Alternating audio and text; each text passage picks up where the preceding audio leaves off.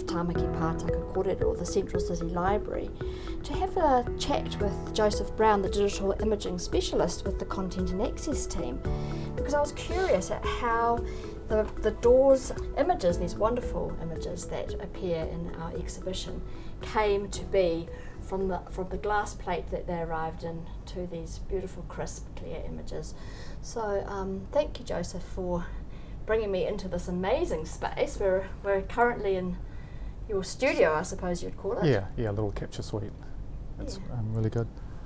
And it's full of all sorts of gear and exciting equipment. So I wondered if you could just sort of talk me through a little bit about your role here and the work that you do. Our role here is to, as digital imaging specialist, is to digitise, photograph, or scan our vast collection we've got down in the library and make it available online for kura. So that's a whole range of heritage formats? Yeah. Including? Books, manuscripts, photographs, objects. We've shot suits for Cambridge, tapestries and photographs, so I said. Yep. Yeah. So photographs obviously take different forms, hey? Yeah. We can do reflective photographs and film, which was what we did for the Doors collection, glass plate negatives. For that we used this film capture stage, which is a frame that sits over our light box and projects the light through the glass plate, which is then captured on our IQ3 digital back. Yeah, wow. It's quite an impressive looking lens. This Shimano Cruise-Nock 120mm macro, it's so sharp. It's quite rare because most scanners and cameras, they add sharpening by default. This lens is so good, we don't add any sharpening at all, and I've never come across that where I've never had to add any sharpening. So what I'm looking at here on my right is a screen, and it's got a photograph of an aeroplane. It looks like, I don't know, is that Whenuapai perhaps? And is that what's on the on the glass? Wow. That was shot. That's a 35mm negative, which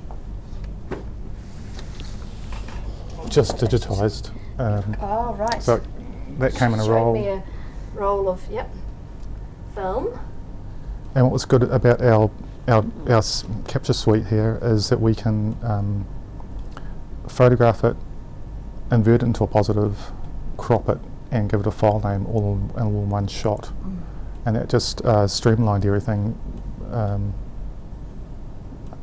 compared to in the old days. If you were to scan it, it would take, for the resolution we've got on our 100 megapixel back, it would take a good 5 minutes to scan it on the old scanners, whereas this is it's a push of a button instant. And we were talking a bit earlier about, the real old days when you first started in the biz, and the difference in technology. Do you want to just tell us a little bit about that? Oh yeah, I started out doing everything. Finally, I worked in a commercial lab, photographic lab, for 25 years, and one of our main clients was the Auckland Library. And I started out photographing everything for them on film, and as technology progressed, moved to scanning, and then what I'm doing now is capturing everything on a digital back. The quality, it's taken this long, 20 years, for the new cameras to catch up with what you can get in tonal range and clarity compared to what you used to get in analog. So it's and then the potential of these images and their kind of TIFF form is incredible, isn't it, in terms of its ability to go large format. Yeah. So that's pretty exciting that we have this capacity in-house within Auckland Libraries, and I guess you work in response to demand, also through kind of customer demand as well as providing things for exhibitions? Yeah, we get customer requests, orders. Yeah. With Kura now, the Heritage Collections online facility, people just really love a photo, hey? People love an image, so your work is becoming more and more critical for that, bringing some of these older collections sort of to life in the digital world. I like your squishy mat. Yeah, it's good. It's because I'm standing a lot. It's good. It's a good health and safety. It is health and safety. Provision. Excellent. Yeah. So let's just have a quick focus around the Doors exhibition. So clearly, you got to have a hand in the exhibition that's currently down on level 2. We're not actually in the exhibition space because we're in the studio, but in your mind, is there a particular image that really struck out for you, or that you... After I digitised everything, I went through looking for favourite images. I had to stop at 200. I couldn't pick just one, but there are a couple of images that do strike a chord with me.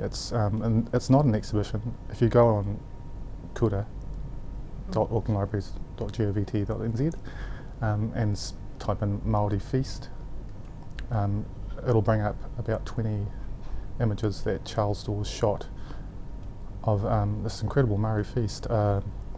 It was, I don't know what the celebration was, but it just had a really good community spirit about it.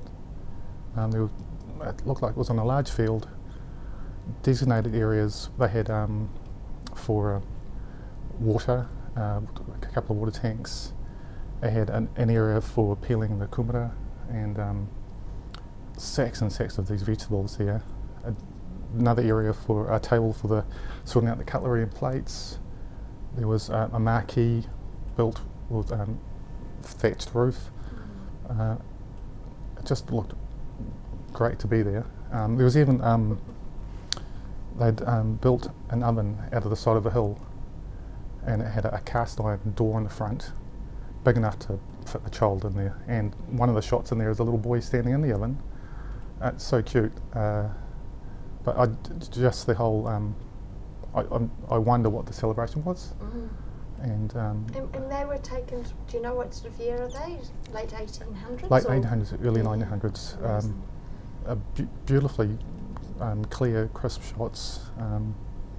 There's a flagpole that was cut down from the forest, looking for the straightest tree they could find, but it's still not very straight. It's quite crooked, and the New Zealand flag flying on it. It's I'd love to find out what they were celebrating. Well, maybe through kura, these images will, travel back to the Hokianga. Yeah. And there may be some stories that we can. Hopefully, someone can say, "Oh, that's." Record about them. Yeah. Some of the portraits that are on the left wall as you walk into the gallery, they're pretty. Some of them are pretty extraordinary, aren't they, for their detail? Yeah.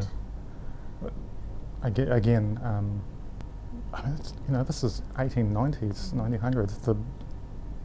So much detail he captured in those shots that cameras today are just catching up. And it's interesting, isn't it? Yeah. The slow technology is actually where you're going to get the detail. Yeah, I mean, we went backwards for a while, going down to 35mm, and we're slowly coming back up to these medium format cameras.